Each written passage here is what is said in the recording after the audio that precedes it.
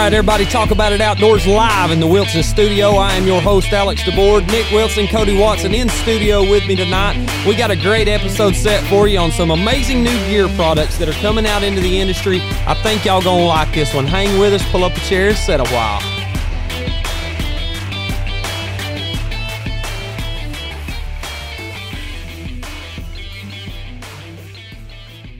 Nicholas Wilson, how in the world are you, my friend? I'm doing absolutely fabulous. How about you? Well, I'm doing even better after that amazing bow shoot we had this past weekend, the first annual Talk About It Outdoors bow shoot, and what a time it was. It was an awesome time. The rain held off just long enough. Well, it kept us cool. It kind of knocked the bugs bugs down a little bit. Well, it didn't keep the bugs down. No, it didn't keep the yellow jackets down either. I got popped twice. One thing about this Georgia summertime, when you get rolling in it and you kick up a yellow jacket's nest, everybody's getting stung this close proximity. I got popped yesterday. Nick said he looked like a roofer after a long day of work. Dude, that was yeah, and Fowler said Charles Wiggins looked like he got stung a half a dozen times in the face. Dude, I was burning up after I should have done those targets on Saturday. Well, we didn't have them all, so that's okay. We'll got it done. Time. We'll know next time. We're gonna have more to set up, but amazing episode dropped this yesterday. week. Yeah, it dropped yesterday because today is Tuesday. So 50th episode for us. That was a great achievement. We were excited to get done,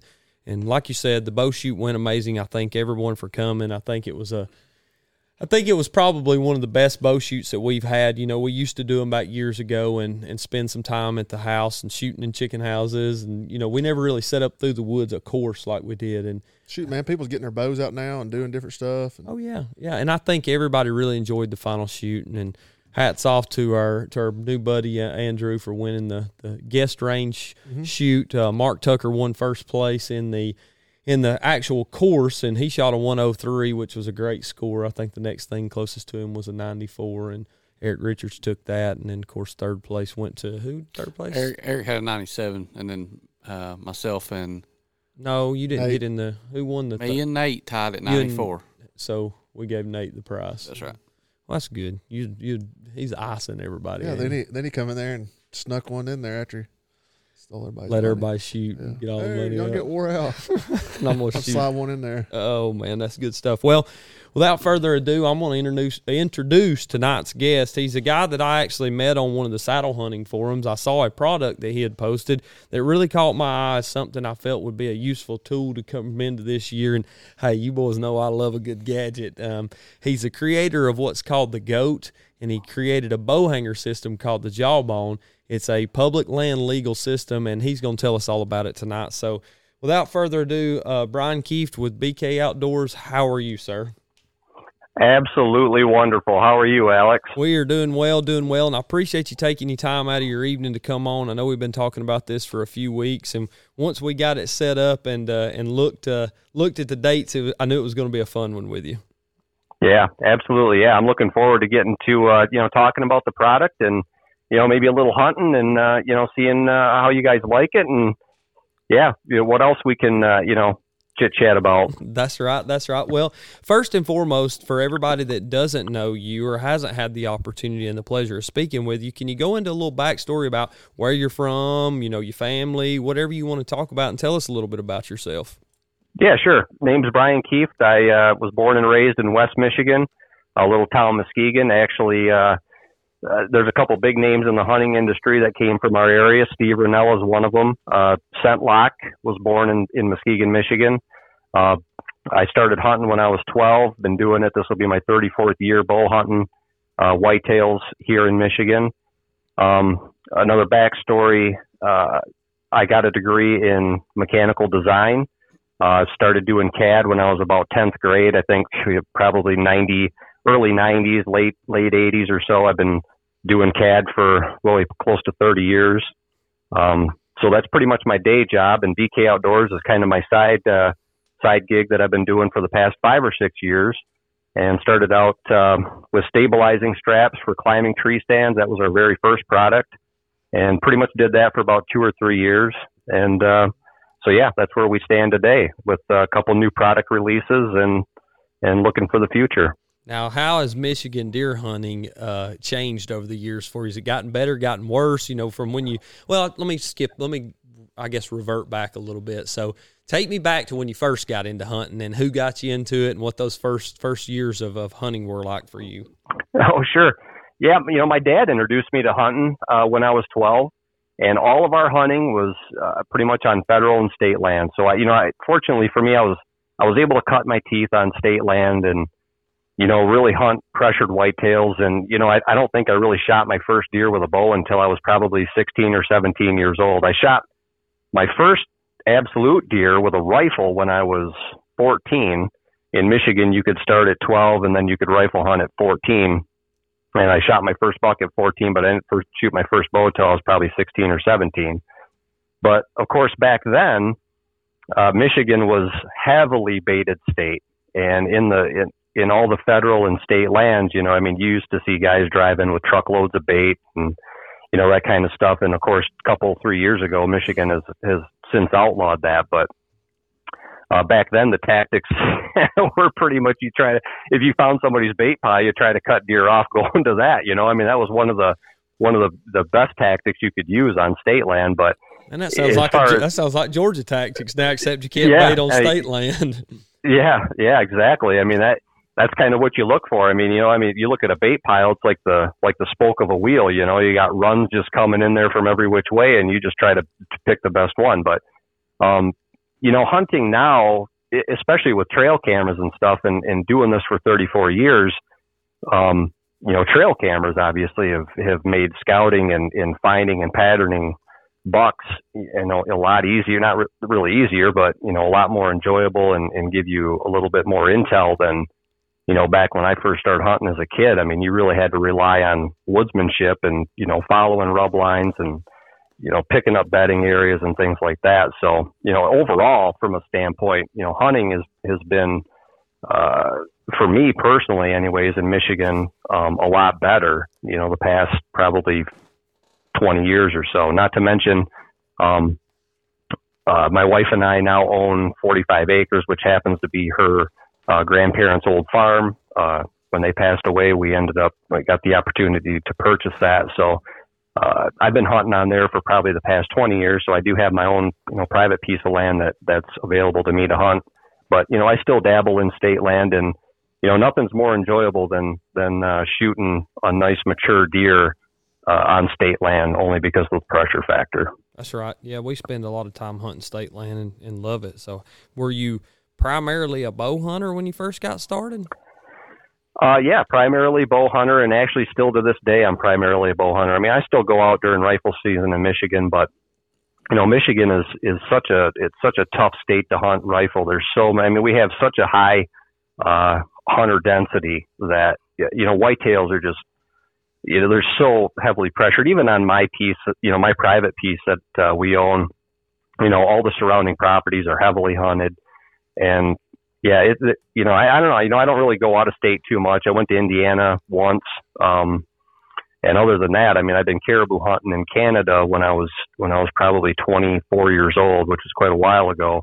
But other than that, I primarily hunt all Michigan. So I can't really speak for other parts of the nation, but yeah, they're a different animal. I can tell you this: I've never shot a deer in an open field. Wow. Well, that's it's kind of interesting. You say heavily pressured areas around you during rifle season. How long is the rifle season? Rifle season lasts, well, now, they've changed it.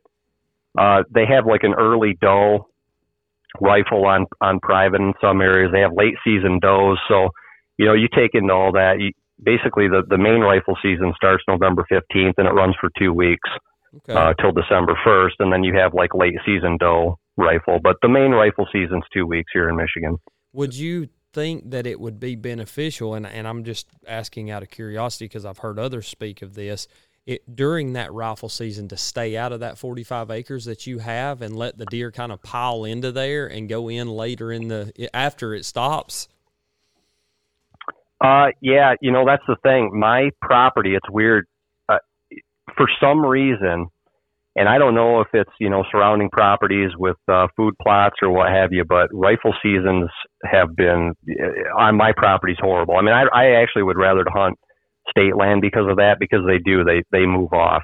Okay. My property is actually thick enough to where I do have good bedding and really good cover, and they actually use my property more for a rut area. And a lot of that might be because I hunt different than a lot of people. I mean, I've kind of got some different tactics that I use. I run a lot of drag lines. I try to make deer hunt me. I don't actually try to really pinpoint deer as much as I used to. Probably the past 15 or 20 years, I rely a lot on scents and running drag lines, and I make mock bedding areas and things like that they really draws the bucks into my property. And then once the rut kind of tails off, that's usually when rifle season usually hits, and then they're usually out of my area.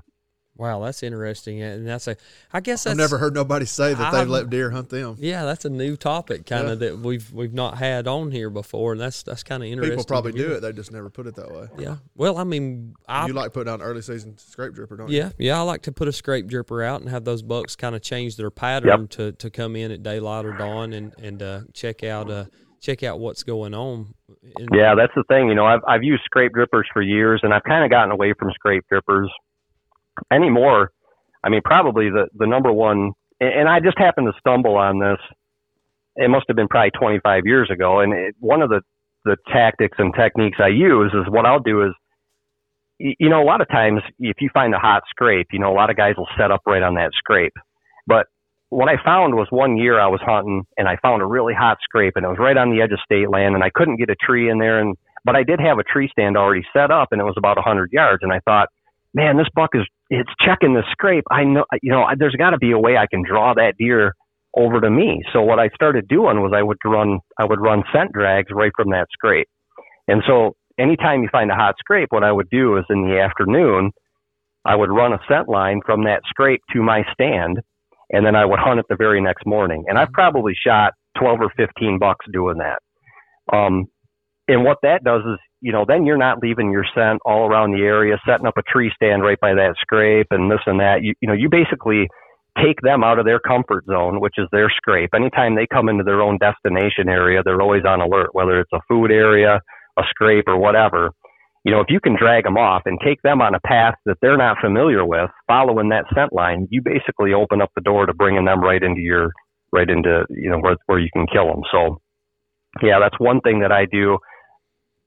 One of the tactics that I use, especially on my property, but it's worked out pretty well for me over the years. Do you have a preferred brand of scent that you use? The funny thing with that, what I found when using deer scent, the more the merrier. I don't rely on one specific brand, but I also don't rely on using one brand. What I found is I'll go into a store and I have no affiliation with any scent company or anything, but most of the time, whatever's the cheapest I can find on sale or whatever, I'll pick up 4 or 5 different brands of deer scent. And I found that the more different scent profiles that you use, either in a scrape or dragging at the same time, brings in deer way more than if you use one brand. And what I found is that whenever I would use one brand, it's almost like the deer maybe start to associate that profile with something not natural. It's kind of like human scent. If you're leaving your human scent, they can pick up on that profile, but it's almost like a confusion thing that I found with them. If I use a multiple different types of scent or brands, it seems to draw their curiosity more than if I just use one. Yeah, and you hit that nail on the head with that curiosity piece. I think anything that we do when it comes to scents or calls, it's a curiosity. You're attracting their attention to think, I need to go check that out and see what's going on. Or North Georgia will stink this year, won't it? People will be taking Brian's advice, pouring shit everywhere. They won't be a bottle of Teak 69 to be found this year. At Walmart down there, just got sold out. Yep.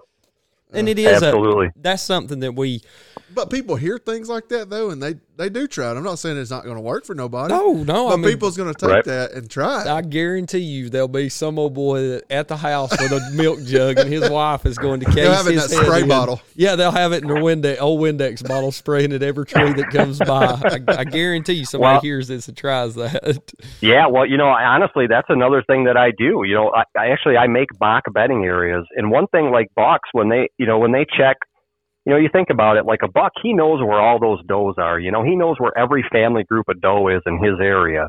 And when they start going into heat, he's constantly scent checking bedding areas. And another thing that I do, like on my property, is I make mock bedding areas. I don't actually want to hunt the doe bedding areas, because for one thing, there's too many instances or opportunities, I should say, for you to get busted by does if you get too close to them or what have you. And so, yeah, that's what I'll do. I'll find, my philosophy is the ticket's the thicket. The thicker you can find an area anywhere on any property, you can set that up, create your own, basically what I call a mock bedding area, and just litter that thing full of deer scent.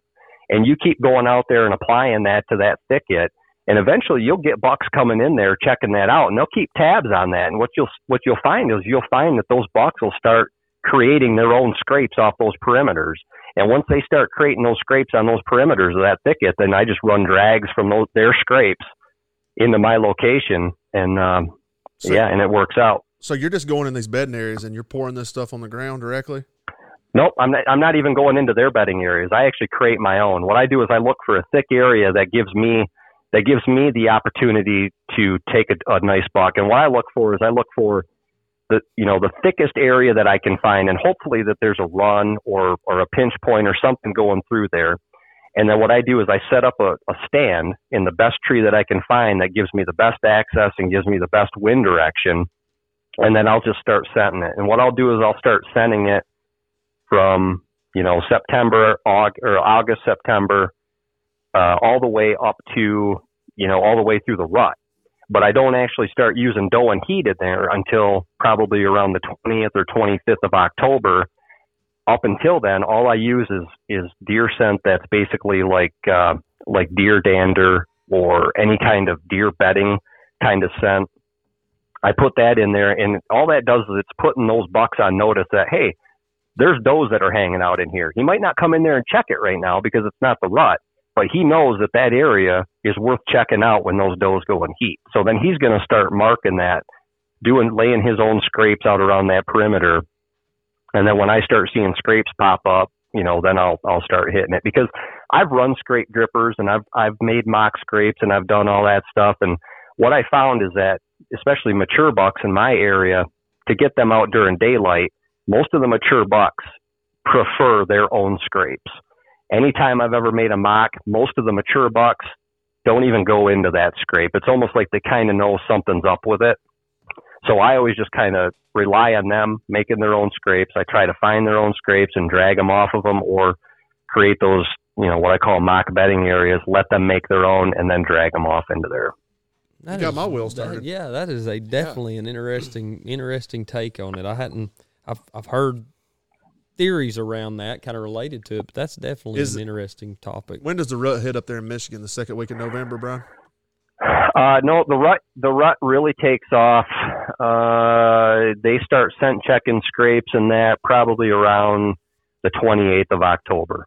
And then that's what I consider, for me, that's what I consider the rut for me. A lot of people, have different ideas of the rut, as far as they consider the rut actual breeding and things like that. And then some people call it the pre-rut, and, there's so many different terms on the rut. But what I like to classify it is when the bucks actually really start scent checking scrapes and really start getting active.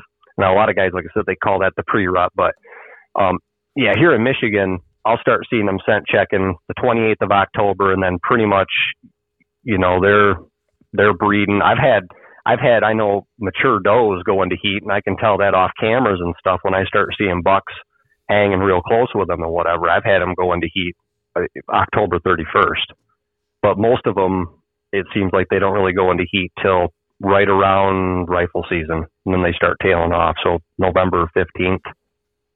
That's definitely. Now, do you prefer to, how many yards do you prefer to be from those bedding areas that you create? Let's say you've created a pretty good one, you drag off of it. Yeah, right in there. Yep, I set my stand. I actually put all the scent and everything. I mean, just right down there. Imagine if you're gonna throw out a bait pile, but do it with scent, and put it out 20 yards, and do like a whole perimeter right in the thick of things. You want those deer to think that those does are bedding like right there, right at you. Okay, all right, that's and I mean that's that's just how I hunt. And and the only reason, and I bring this up because, you know, the goat in a lot of my products are they're designed for being mobile, but not in the mobile sense that, you know, we think of as like a mobile hunter, you know, like, you know, moving your stands around all the time, or I gotta wake up in the morning and climb a tree in the morning and set my stand up and this and that. I design a lot of my products because I'm constantly walking around and I'm constantly laying scent lines, and I'm constantly, you know, like I'll hunt a stand early season that's like a typical transition, right, between bedding and feeding, because I don't want to hunt those doe bedding areas until the rut. Like when I'm setting up those doe bedding areas, I'm doing that for later in October and early November. I don't want to hunt those stands the first 3 weeks of bow season. I want to hunt other stands, but I want to walk over there and then make sure that those doe bedding areas that I'm setting up, those mock areas, are getting scented all the time, so that those deer always know that, oh yeah, something's in there. And then while I'm hunting those other stands, you know, I'm leaving there, and then I'm constantly walking in and scouting and keeping tabs. So for me, from a mobile standpoint, you know, I don't like to carry a backpack all the time, because I don't want to carry all that extra weight as I'm walking all through the woods every day, you know. So that's where a lot of my products come into play from a mobile standpoint. Not so much, you know, because I'm setting up tree stands every day, I guess is what I'm trying to say. Right. Do you or have you transitioned into using a saddle over a tree stand? Right now, I'm going to say probably 20 to 25% I'm doing saddle. Okay. Because most of the hunting, that I'm doing like on my property, I already have preset tree stands and things like that. But, you know, if I find an area and, you know, like let's say, oh, you know, around this corner, man, I picked up on a whole lot of deer sign or whatever, and it's not quite the rut yet, so I don't really want to hunt those mock doe bedding areas that I've created, and I want to go move in on somewhere, then yeah, I'll bring my saddle set up, because, you know, the saddle's great. I mean, it's lighter, it's more compact, it's a lot quicker to set up than a tree stand. Now, I think you mentioned on our phone conversation that I think you have a Lone Wolf custom gear, right? Like a 1.0 or something. Yep. So that's a really light stand. So, you know, it's probably no big deal for you really to set up a tree stand all the time. But, you know, with a saddle in a small platform, yeah, I mean, it's super quick, super easy to get in. So yeah, 20-25%. The only thing I found with the saddle is, you know, you tend to kind of move around a little bit more, and it's not really like a uncomfortable reason. It's just, I think because you're hanging there, you know, you kind of, I don't know, I think you just kind of get in the mood. You just kind of want to swing around, you know, sometimes you just kind of reposition yourself or whatever. But yeah, I mean, I you know, most of my stuff is still done on a tree stands with 25% out of saddle. Well, and the saddle hunting craze has taken over the deer hunting world as we know it. That's the 2021 fad thing. I mean, and don't get me wrong, I'm all for ingenuity or whatever, but if you look back 20 years ago, saddles were a thing. I mean, the tree saddle was invented here in Georgia. The original tree saddle was made in Jasper, Georgia, which is literally 10 minutes from where we're sitting right now. And that ingenuity that went into it, it never caught on. Mostly because you still had the older guys that hunted out of tree stands. They were in a bunch of hunting clubs. Public land was kind of a thing a guy walked into, sat on the ground and hunted when he didn't have anywhere else to go. But public land's taken over so much now. Well, it has. And that's what everybody's doing now. Everybody wants to be part of the hunting public. But you look at... Yeah, it is really crazy. You know, that the hunting public is really... I mean, it's a really great program. You know, honestly, I don't really watch that many shows. You know, when I was younger, I watched a lot. Of course, you know, my idols were like Dan Fitzgerald. I don't know if you guys ever heard of him, Dan Fitzgerald, and Larry, you know, Noel Feather. Yep, yeah, a lot of those old guys. I mean, that's what I grew up watching. I mean, to me, that was, you know, they don't depict hunters that way, you know, like they used to nowadays. But the hunting public, you know, I mean, I actually watch them and tune into those guys. I mean, it's a really good thing that they're doing on there, and you know, it's really sparked the interest in a lot of people. Yeah, and I think a lot of it has to do with the loss of private land opportunities. Yeah, because right now, I don't know about in Michigan, but in Georgia, we have a lot of hunting club leases, and you can't find one to get into. No. Well, they're gone now. I mean, a lot of them leases, Yeah. they're sold. There's, we had a lease right up here for 20 years. Shoal Creek was there for 35 years, and it's gone now because some investors bought the property that they're, putting money into and wanting to build homes on, especially in North Georgia. I mean, the amount of private land has dissipated over half in the last, 15 years. I mean, it's dropped dramatically, and people just don't want to give permission to hunt on their property anymore. So public lands became a viable opportunity for people. Yeah. Do you guys have a lot of public land around your area? We do. Yeah. North Georgia's littered with it. I mean, there's hundreds of thousands of acres. Some of it's just owned by the state, and then some of it's national forest. So some of it's better than others. Some of it you have to be drawn for. Like you have to put in prior to I believe it's July 31st, and you have to be drawn for it to be able to hunt it. Same way with turkeys.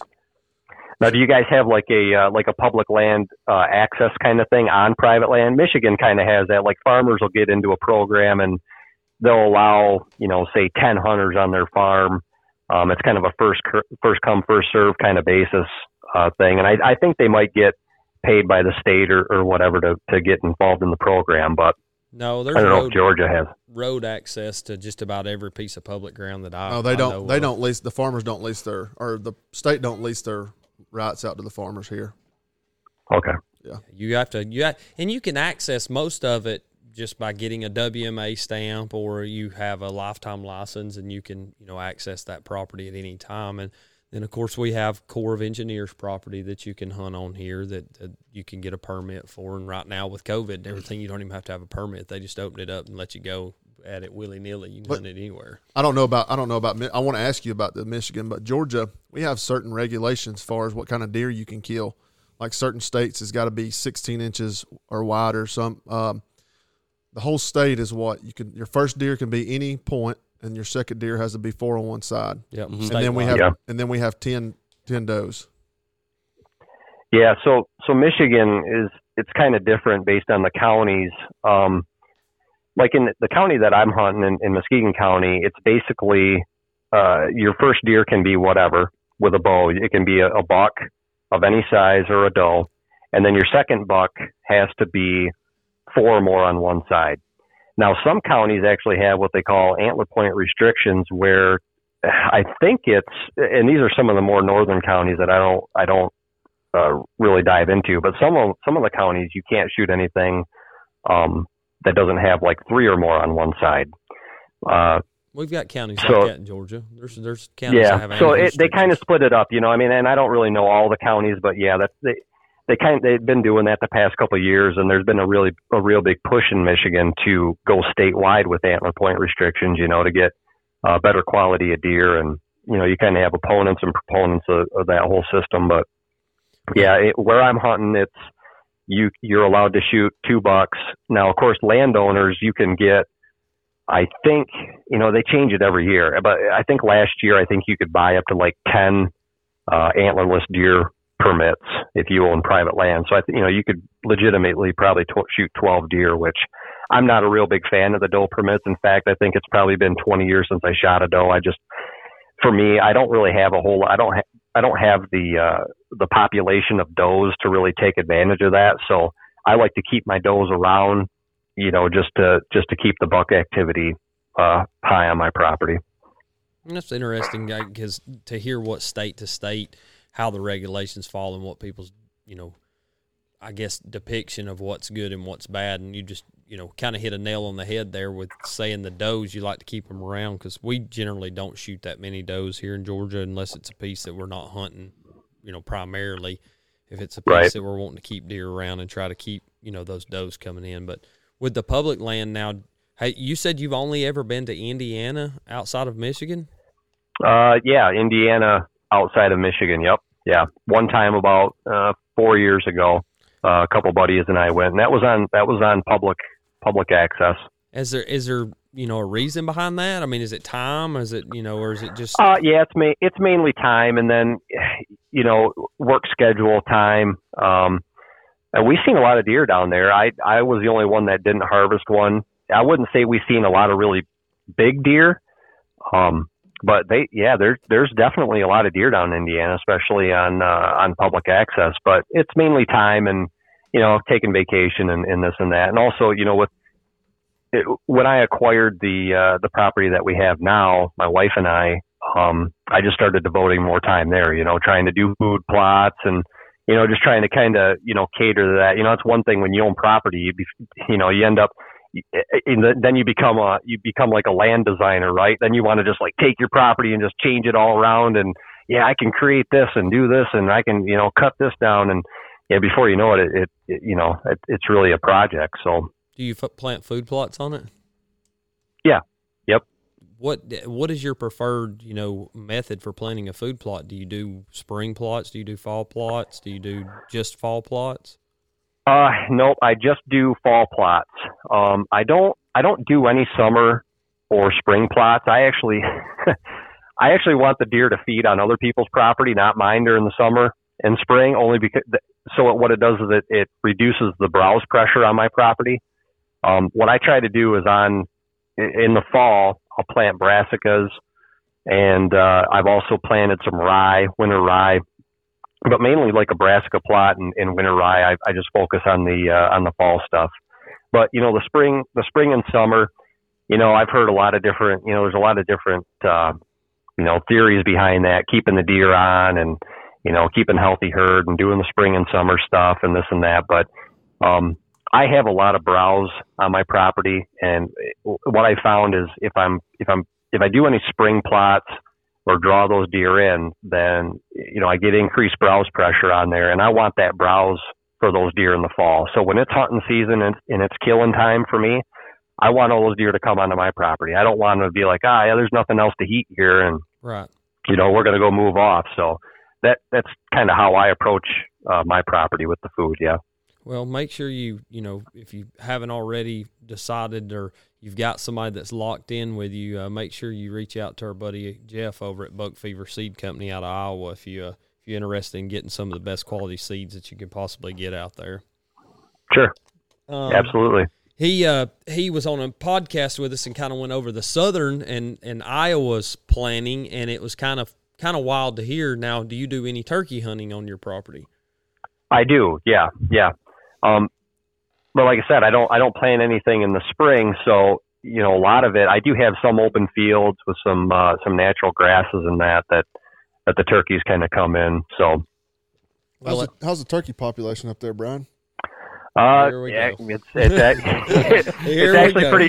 actually really good. I mean, the past couple of years, it seems like it's come down, but last fall, because I don't know how it is in Georgia, but in Michigan, you can hunt spring and fall.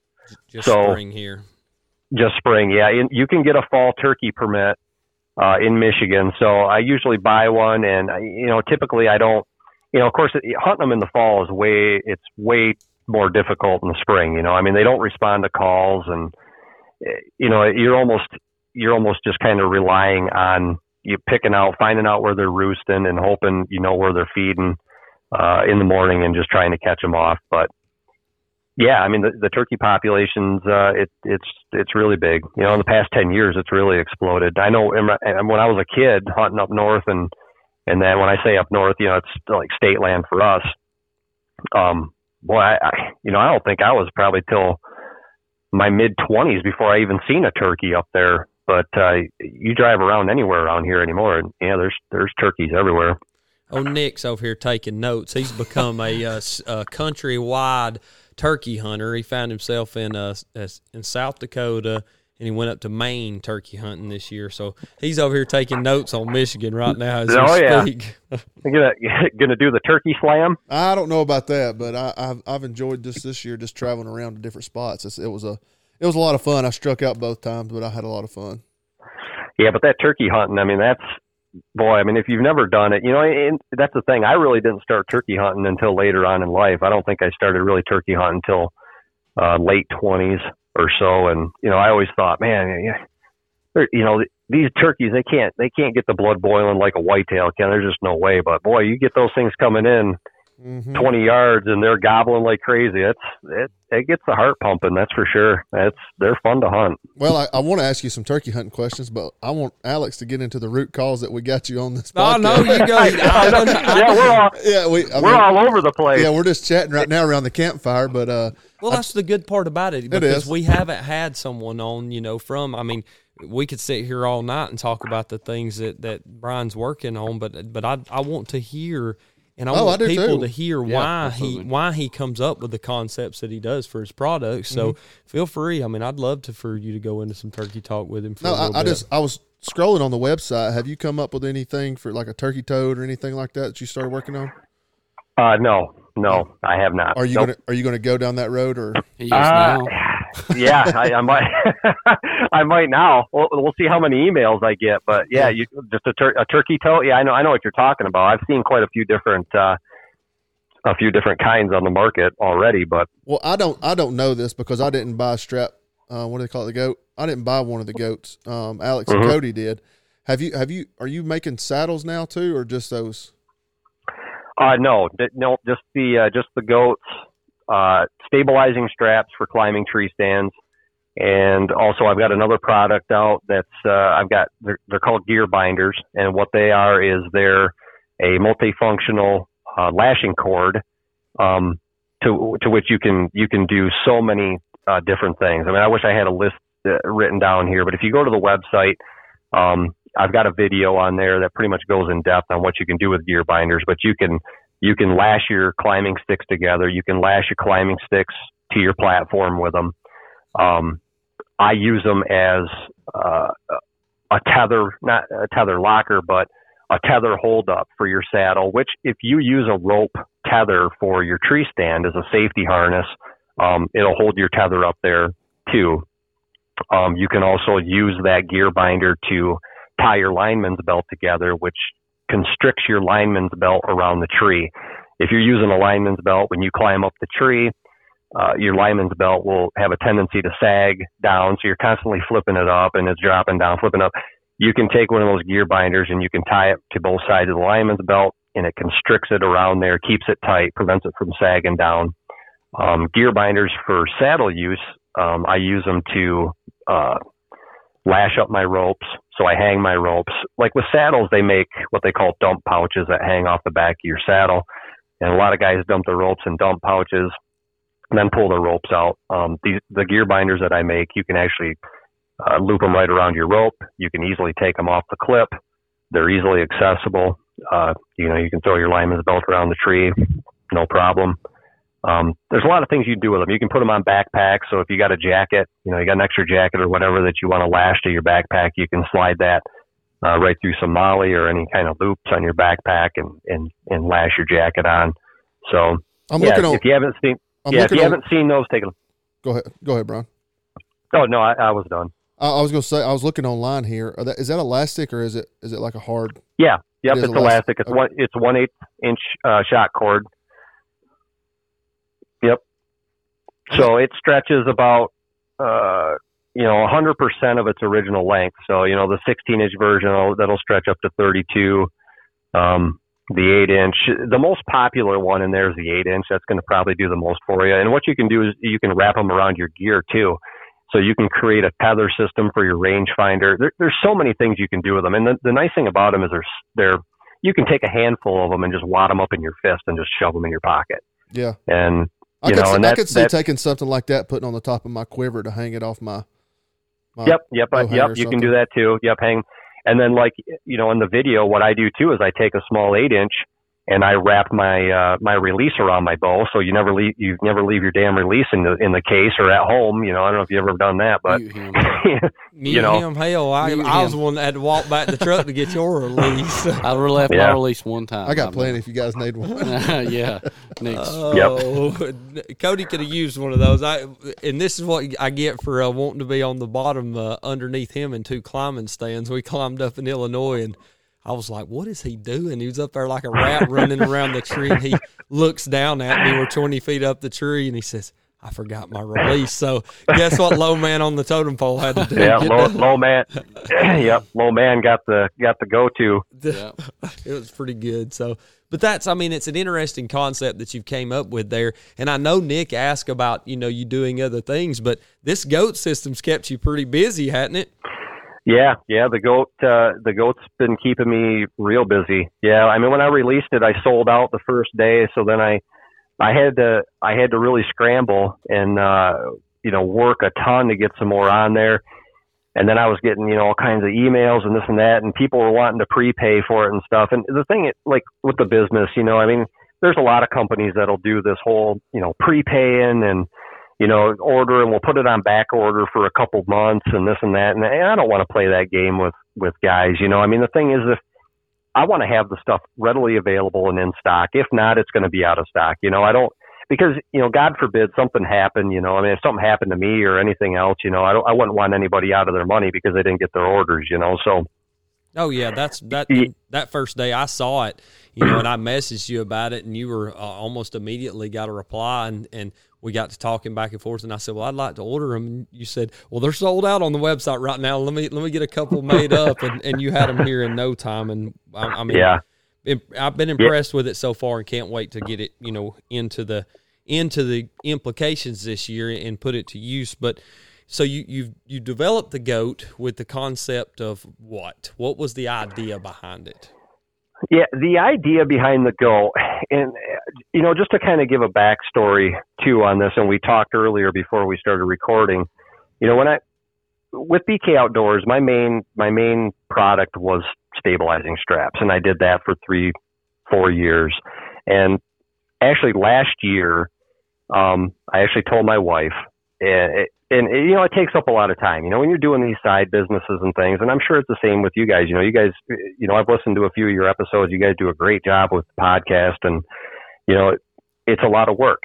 And, with BK Outdoors, I told my wife, I said, I'm almost thinking about just letting it go. I getting a lot of orders, things are going real good.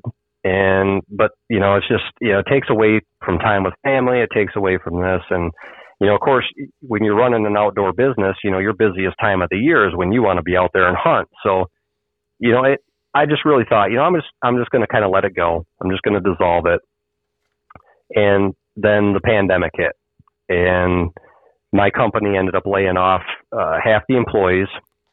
And, it was one of those things that really kind of hit home. And I thought, I'm not gonna let this go. I've got a lot of other ideas in my head. There's a lot of other things going on. There's other products and things that I've always wanted to do.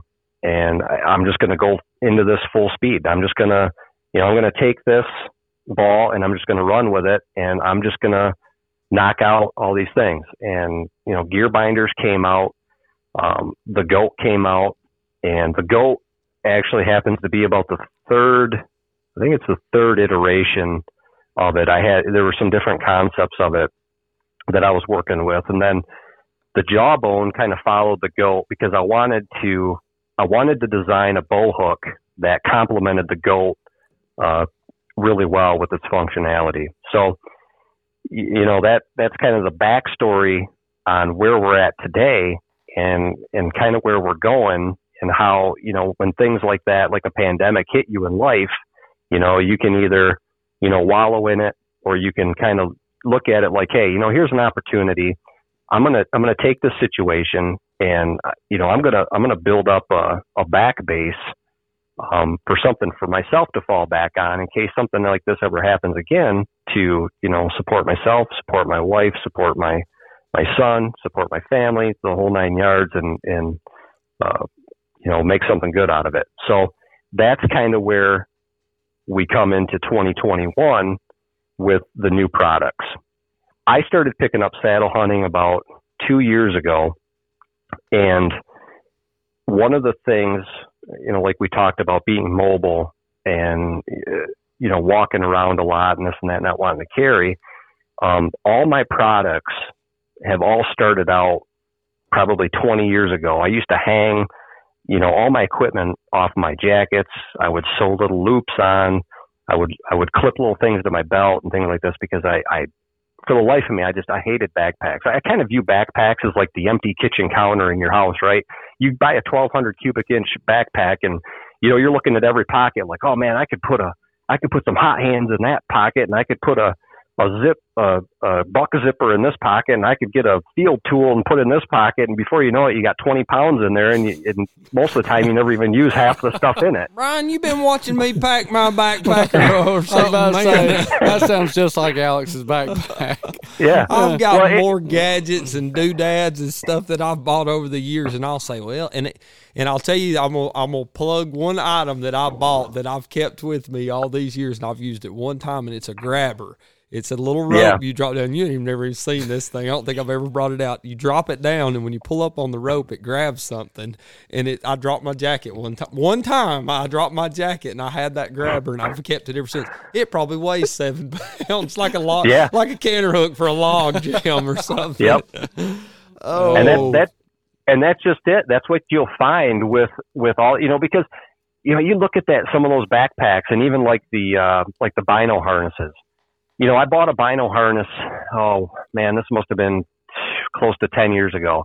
And it's one of those things you look at it and you're like, oh man, that is one really cool piece of gear. And, after using it, I just thought, man, this thing is in the way. I just couldn't wrap my head around it anymore. And since then I've kind of strayed away from bino harnesses. The backpack's the same thing. I go in the woods. I always bring my scents, which I usually put that right in my jacket, because I can, whatever scents I'm using for that day, I put them in a Ziploc bag, and then I usually have like a fleece face mask or something to kind of quiet the bag down. I put that in my jacket pocket. That way I can seal it up. And then everything else, I'm just talking rangefinder, grunt call.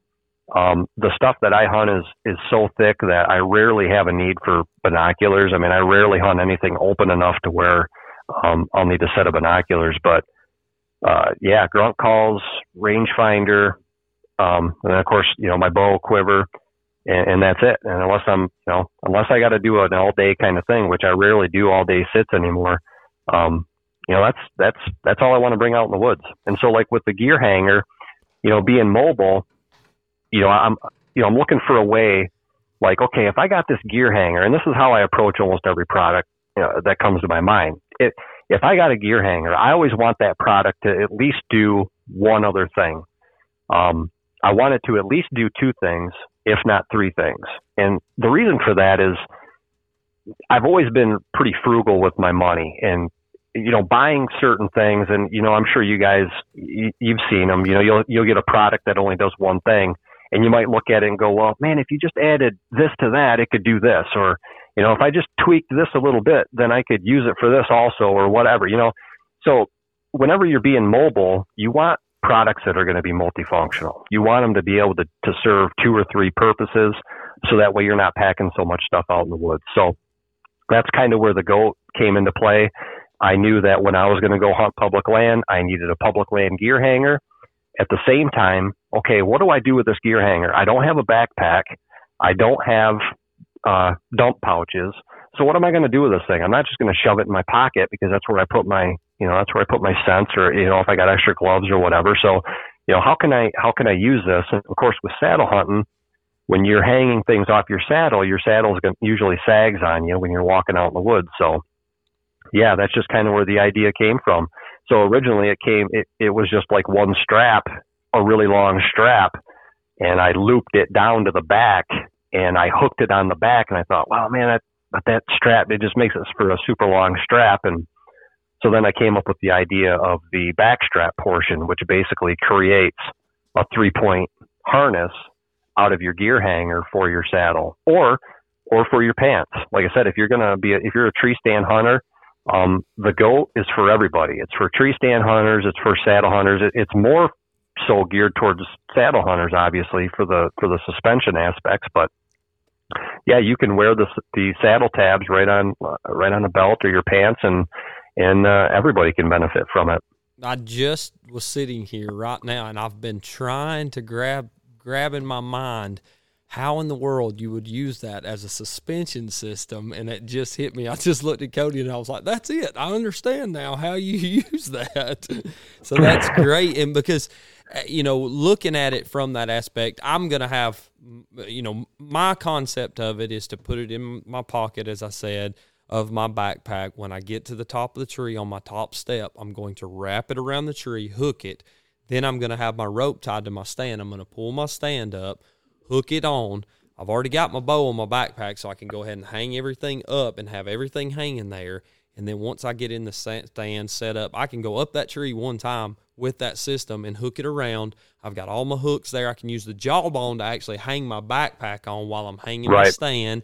Hang my stand, Get in it, climb up, hooked in, then I can take my backpack off, hook it into the tether that's hanging down. I mean, there's a lot of different concepts there. And Cody and I, the first night we got them, we were actually out here shooting a little video for it, and we're going to work on a video for the goat because we like it and we want to see it get some stuff. We're going to work on a video. Yeah, and hey, I would really appreciate that because I've been so busy trying to get these things out the door that. If you look at some of my other products, I try to give an in-depth, video. I try to create my own in-depth video of the products, but, the only video that I've got on there is a real quick one when I did a pre-release, and, it's really difficult to kind of show that stuff. So, I'm really hoping to kind of get a lot of the concepts for it out. But you're absolutely right. The beauty of the goat, especially, and not only for you guys, when you climb up the tree, you think about it, you get up there top step, you're wearing that thing, it easily disconnects. And the way it's designed too, with those tabs, it's silent. You have no metal on metal. You're not snapping buckles together. You pop those things out and you're easily just throwing that thing right around the tree right then and there. It's the same thing when you saddle hunt.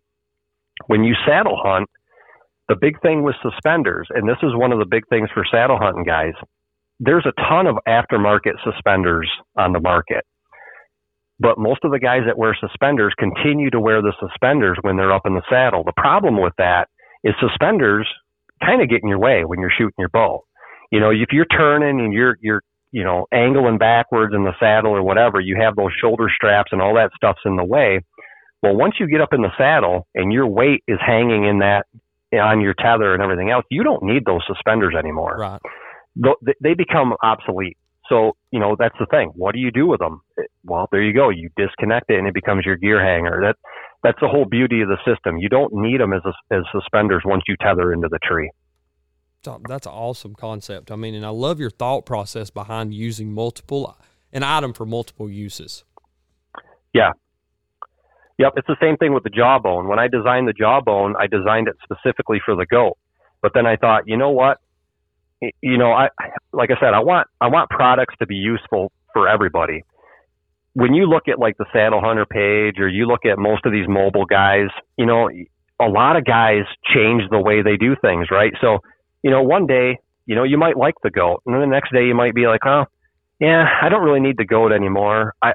But I got a bunch of paracord. I want to really lighten my setup even more. I got a bunch of paracord, but I don't have a bow hook for it. Well, yeah, you do. You got the jawbone. Originally I was just going to make it just for the goat specifically. And I thought, nope, my whole motto when it comes to products is making them useful, making them multifunctional. So if you're not going to use the goat, you can still use the jawbone with 4 or 5 different other gear hangers that you have and, apply it to that. So, you're not losing the ability of the jawbone because you don't want to use the goat, so.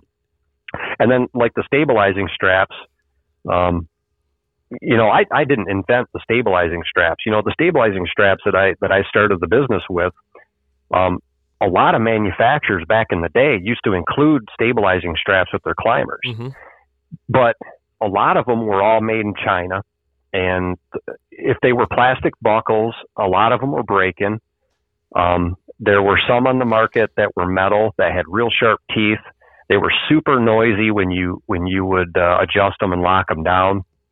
And so I just looked for a better way. And what I did with our stabilizing straps was I hunted down the strongest plastic buckle manufacturer in the U.S. And I mean, the buckles that I use on there, they're plastic snap buckles, and they're rated for close to 300 pounds. I mean, I've literally hung off one of my straps with a plastic buckle, and I'm a 215-pound guy, and it hung there. And that's just off one of the straps. And it's really unheard of when you look at a lot of the plastic components and stuff coming from there. So incorporated that into the stabilizing straps. And then on the tag end, I put a D-ring on there. There again, going back to the multifunctionality of the products, once you stabilize that climber, now you've got a D-ring on the end of your stabilizing strap that you can wrap around your climber and hang your backpack or hang other gear off of. It makes it double use.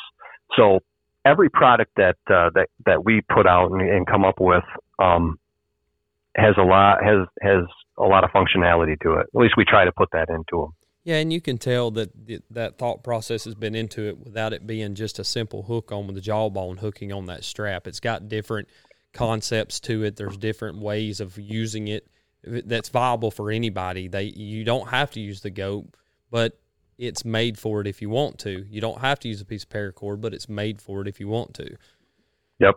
So it's neat to see those different ideas that you got with it. I love it, man. I like I said, the first day that I saw it come on the page, I immediately turned around and I called Cody and told him about it because he's gadget eccentric as I am. We love little gadgets and stuff like that. And as soon as I told him about it, it was like, hey, I want to try these. Check them out. Let's look at them. And then, a day or two later, I got in touch with you and I wanted to do an episode with you because I honestly feel like it is an item that people will grab a hold to and gravitate towards once they see the functionality of it. And the video you put together is great in explaining it.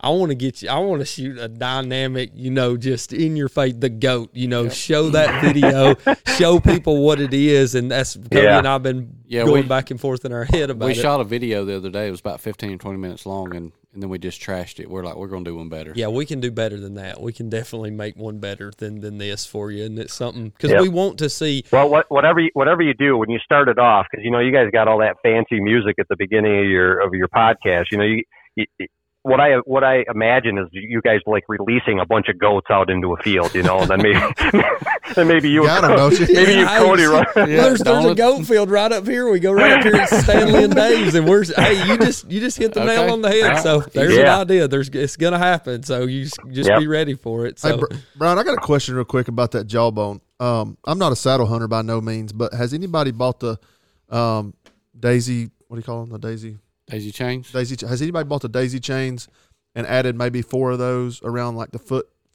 piece on the saddle?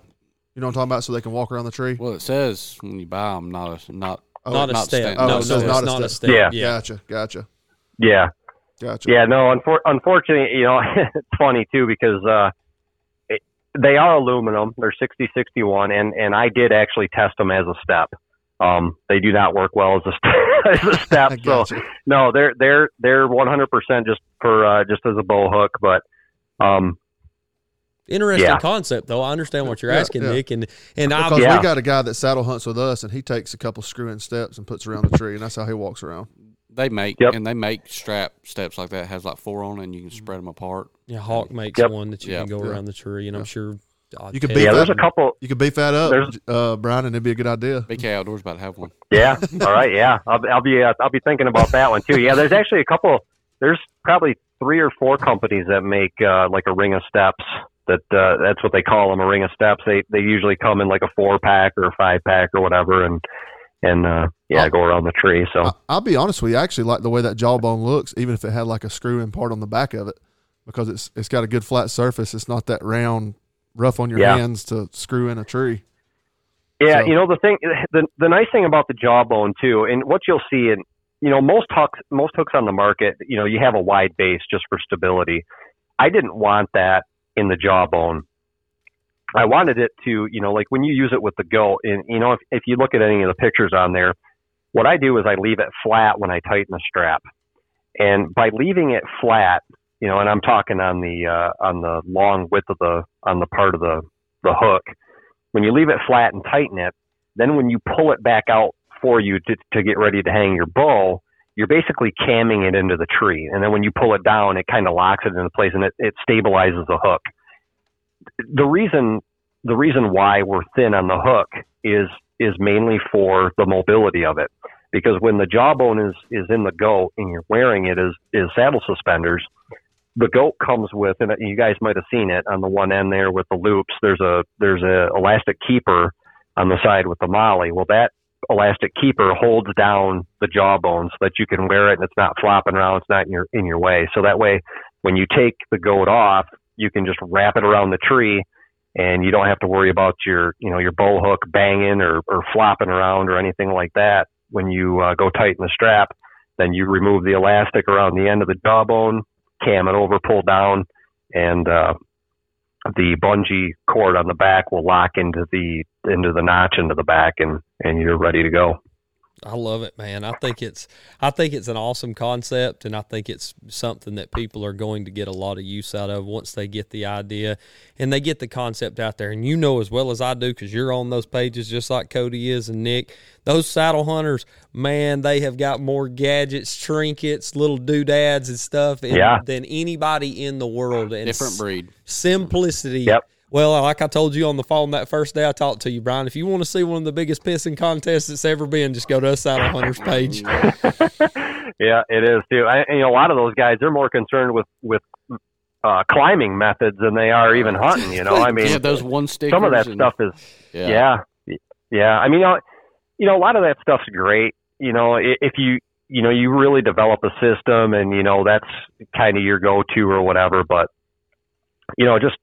just the thought of having to bring 40 or 50 foot of rope out there with me and rappel down and all that stuff. It sounds great and sounds fun in theory, but I've been using sticks for so long. I don't have a problem getting up into a tree with a set of sticks and it's all whatever somebody's comfort level is, so. Well, and I think it's all about what, like you said, somebody's comfort system, what they develop theirs as. But man, a lot of those setups and systems they've got, it would take me longer to figure out how to do all those knots and stuff. And I'm in the dark. I mean, hanging a set, 90% of the time, we'll hang a preset, but we try to move or something. Hey, I'm going to move this 100 yards. I'm doing it in pitch black dark at 4:30 in the morning. I'll be danged if I'm up there trying to figure out what carabiner clips to what tie and everything else. That just ain't I ain't got enough sense to do it. I'll be the first to tell you. They ain't going to happen. Alex ain't much for heights anyways, so. No.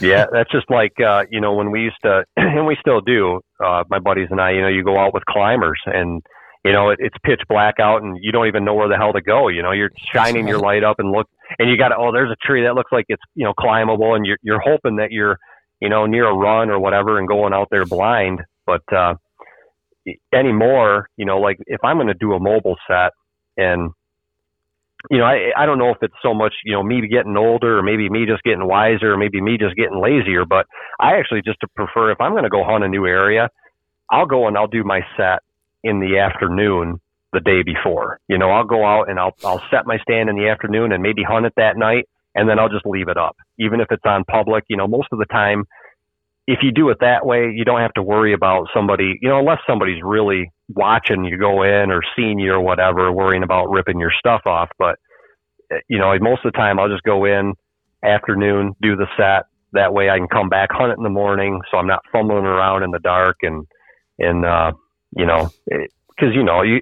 it's dangerous doing that stuff, especially pitch black and you're not familiar with the tree or anything else. So, yeah, it absolutely is. And like I said, it's neat to hear the concepts that you've put out there, and it's fun to hear somebody else's side and take on how they're doing things and how they're improving upon it, and the ingenuity and stuff that you're putting together out there. And we love it. And that's what I knew it was going to be a good show, and we've already been on here for an hour, and it's been a great show. And we're kind of winding down here towards the end of it, and I'm going to spin over here to Nick, and he's got a couple of questions. If you've listened to the episodes, you've heard the questions, so I'm going to let him take it over for a second and kind of punch it away. Sure. Well, you've hit us with a lot of good advice today, Brian. But I'm going to ask you one more time. What's a good piece of advice you'd get somebody in the outdoors? Oh, boy, good piece of advice, the outdoors. Yeah. Learn as much as you can. Don't be humble when it comes to learning everything that you can. And I'm going to go to whitetails. Take the advice that everybody's given you. there's a lot of information out there. We're in a great time and day and age with social media and everything else. But if you have a passion for anything in the outdoors, whether it's turkey hunting, whitetail hunting, any of that stuff, grab a book and just read as much as you can on stuff. There's so much information out there. Take advantage of it and learn as much as you can. Like some of the stuff that I talked about, the way I do things, and how I hunt deer and this and that. A lot of those things I kind of learned on my own, but we're also, if I didn't have a good base on what I read as a kid, like, how to decipher rub lines and what's a scrape and, this and that. If I didn't have that kind of base, I wouldn't have the kind of ideas to pursue, different ideas that I came up with. Like, if I do this, if I drag a scent line off that scrape, maybe I can pull them out of there. I think that's the biggest thing. Any advice for anybody in the outdoors, learn as much as you can, be humble and just keep moving forward. Yes, Great sir. answer. Yep. Great answer. What are you most thankful for, Brian? I'm thankful for an amazing wife. I'm thankful for a great, solid foundation family. And yeah, pretty much that. I'm thankful for family. Yeah, absolutely. Awesome. We all should be. Common answer we get, and definitely something we should all be, thankful for as family. So, Brian, I appreciate you coming on the show.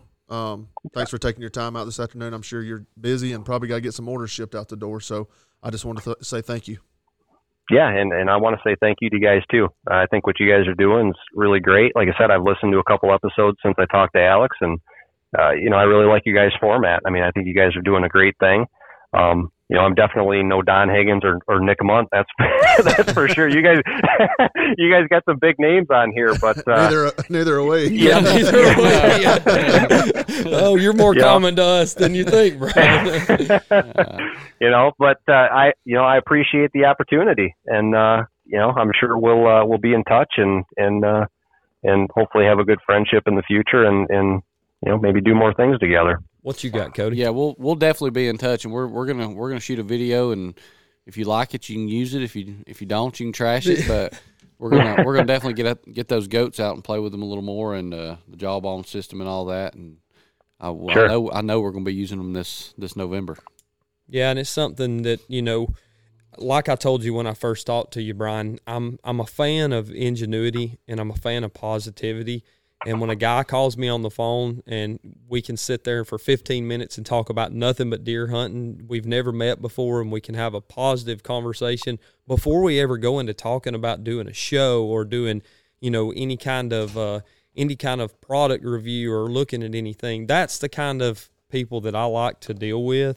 And, your humble approach to it and the way you like to design things to help people, I think that's the thing that's turning more in the hunting industry, and it's becoming more of a common theme that I love to see, and I'm glad it is. We try to stem positivity in any way we can, and you coming on and going from back to your youth all the way to where you are now, you've had a long, passionate road ahead of you, and I can't wait to see what the future holds for BK Outdoors.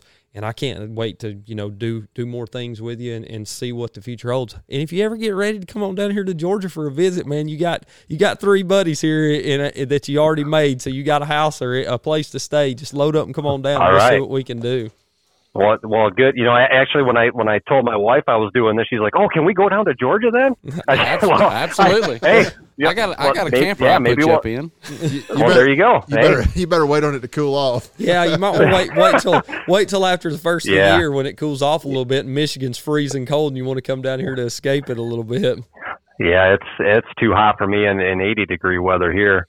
But just to touch back on what you said there, as far as, that's one of the reasons why I like being a part of like the saddle pages and things like where you've seen is there's a lot of great small companies out there that are in touch with the hunters. You look at a lot of companies that are out there, a lot of the most successful companies all started out, just like we all did, all DIY guys or whatever that, they have a passion for the outdoors, and all their products all spawned from the way they do things.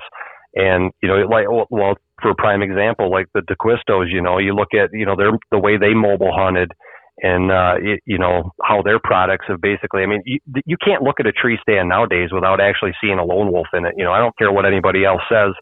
That guy pretty much changed the tree stand industry for even what it is, even saddle platforms. His DNA is in everything.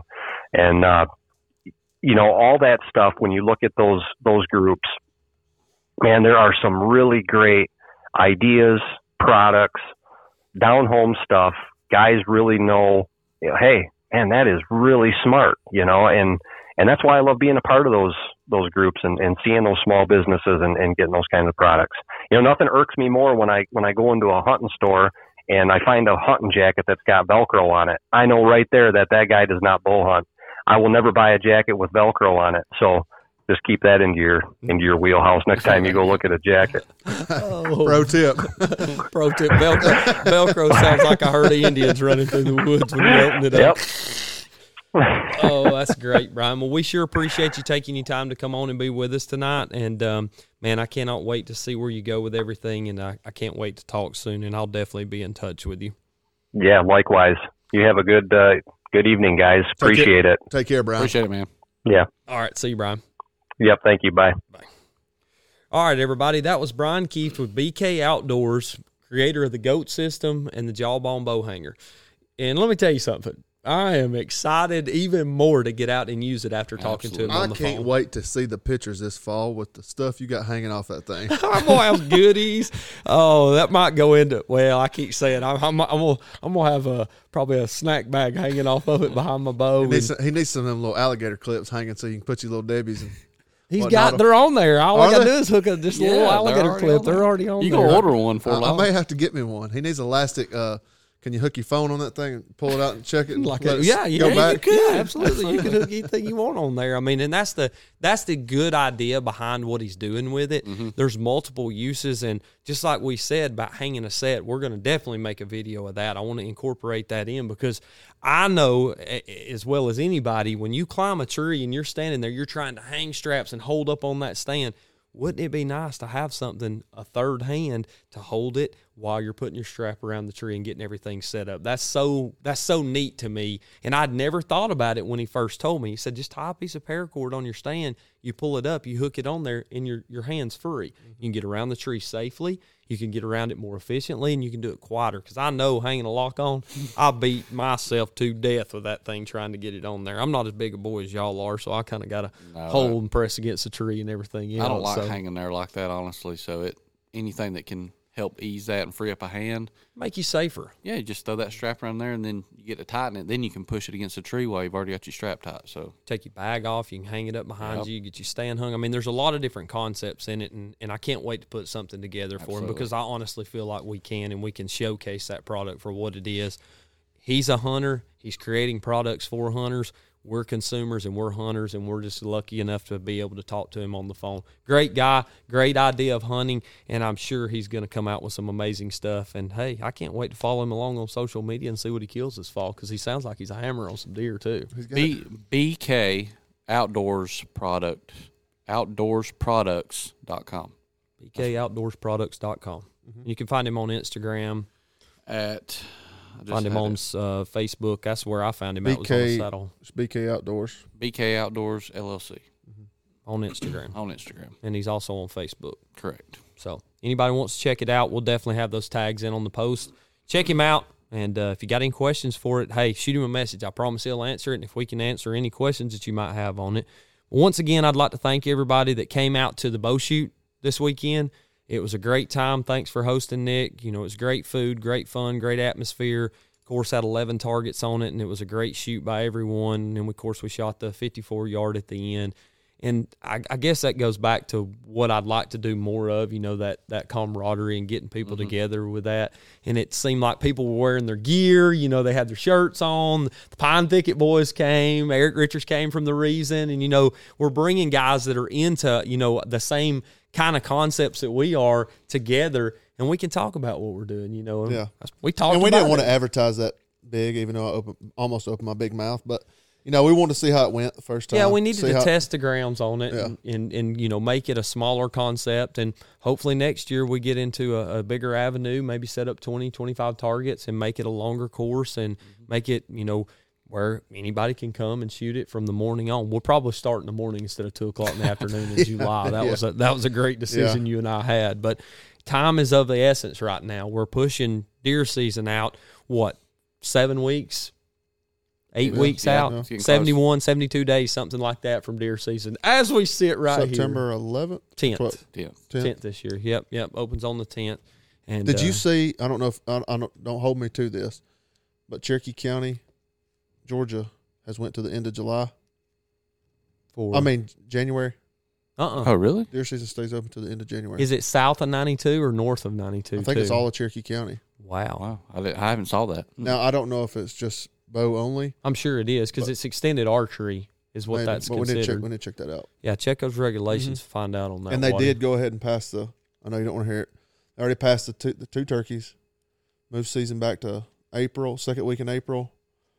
And then I think 10 days after opening day before you can step on public ground maybe or WMAs. Wow. Mm-hmm. Get those laws out and let's make sure that we bring that up on the next episode for in full what the HB 10, the House bills, whatever they are that passed, because I would love to share that information. As much as we talked about that and got everyone's opinion on it. Ooh, boy, I tell you what, we got a guest coming back on here. It's going to be fired up about that one. He was not happy about that. I cannot wait to hear him talk about that. But for everybody here at Talk About It Outdoors, we want to thank you for being with us. Hey, come back anytime. And don't forget, we got, oh, shoot, I nearly forgot it. I was going to run into the end of it here. So let me kick it off, and we're going to go into our Shooting You Straight episode.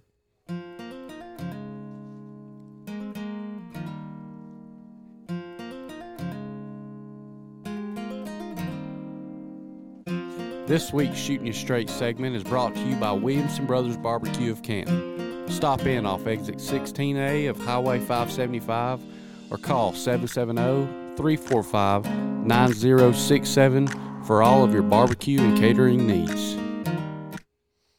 All right, Waddy, what you got for us? So today's question is brought to us by Hunter King of HK Baits, and that's like baits you fish with. That's his Instagram handle. And he wanted to know, what do you do if you have a big deer on your property but can't get him to come in? And what he means by that is, seeing a big deer during the summer, running with bachelor groups or whatever, and seeing it in fields and so forth, but when it comes time to deer season, he just can't get it commit to his actual property. So what do you think, Nick, Deer Slayer? Oh, man, that's a tough one. That was, I think you could probably go all the way back to Jason Lewis's episode on this one. Yeah. And like Alex said before, we're just giving you our opinion, but I think you could go back to Jason's episode and try to find that bedding area if it's on your property. I think I would try to find that bedding area without putting too much sin in there, maybe early season, and maybe try to get some cameras around that and try to stay out of there as much as possible. And maybe just go for the cell cameras right now. I mean, the cell cameras, you can pick them up cheap, around $100. You get a $5 plan. Maybe you could stake them out around that bedding area and try to get in on that deer. And that would be my best advice. But I think Jason pretty much all said that in that episode. Pretty much said get locked in on that bedding area. Yeah, and I'm going to go back to episode with Don Higgins. No pressure. Stay out of there. You're not seeing the deer there in deer season because you're pressuring that area. You're but overhunting if you don't have a bedding area. Alex, was you done? Yeah. I can't ever cut me off. If you don't have that bedding area on your property, I don't know if you're doing any good at all, though. If deer aren't living there, they're summering there, and then they're moving off your property. I have that problem at my property. And it goes back to talking about habitat as well. That it might not be the right habitat during the fall and the winter season, so they may be moving off that property. Might not be as much native grasses for bedding and so forth. They may not have the right food source. So it's so many variables. Just like Brian said, though, those bucks may be living in that area when it's not rut. They may be going to that area when those does, because he knows those does are over there. So maybe try what Brian said. Maybe create a bedding area. Create a bedding area. Start putting you some scent out and see what happens. Absolutely. Yeah, and that's a good point that you made. But you got to watch your scent. You got to watch your wind. If you're going into an area and you're hunting that same stand every single time, no matter what the wind is, you're going to blow a deer out of there, and you're going to drive them out. And once they're gone, they're not coming back until summertime when they feel comfortable. And I run into that. Excuse me. Got choked up there. I run into that at the house, and it is a bedding issue, 100%.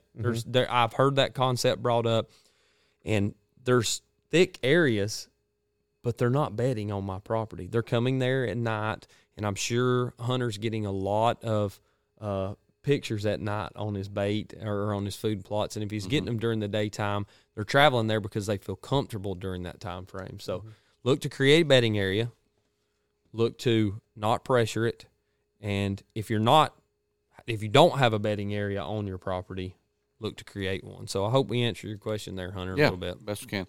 I got one more short one. It's from Matt Jennings with the game. He wants to know, when is Nick going to get a real bow? It's going to be like that, huh, Matt? Gonna jab him like that. I tell you what, next shirt order we get his address, and I'll send him a shirt down there that fits over his arms. I believe he's got Alex's shirt on. Oh God! So when you start wearing shirts that fit, I'll get me a different bow.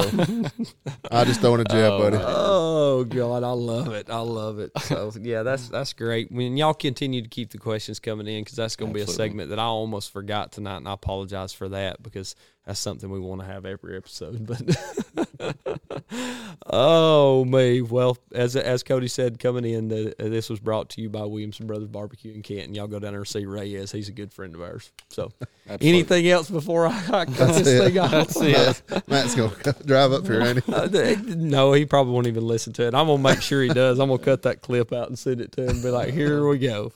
Oh, for everybody here at Talk About It Outdoors, thanks for being with us tonight. We appreciate it. Come back on the next one and pull up a chair and sit a while. And remember, smile as you go, and don't forget, mount the memories.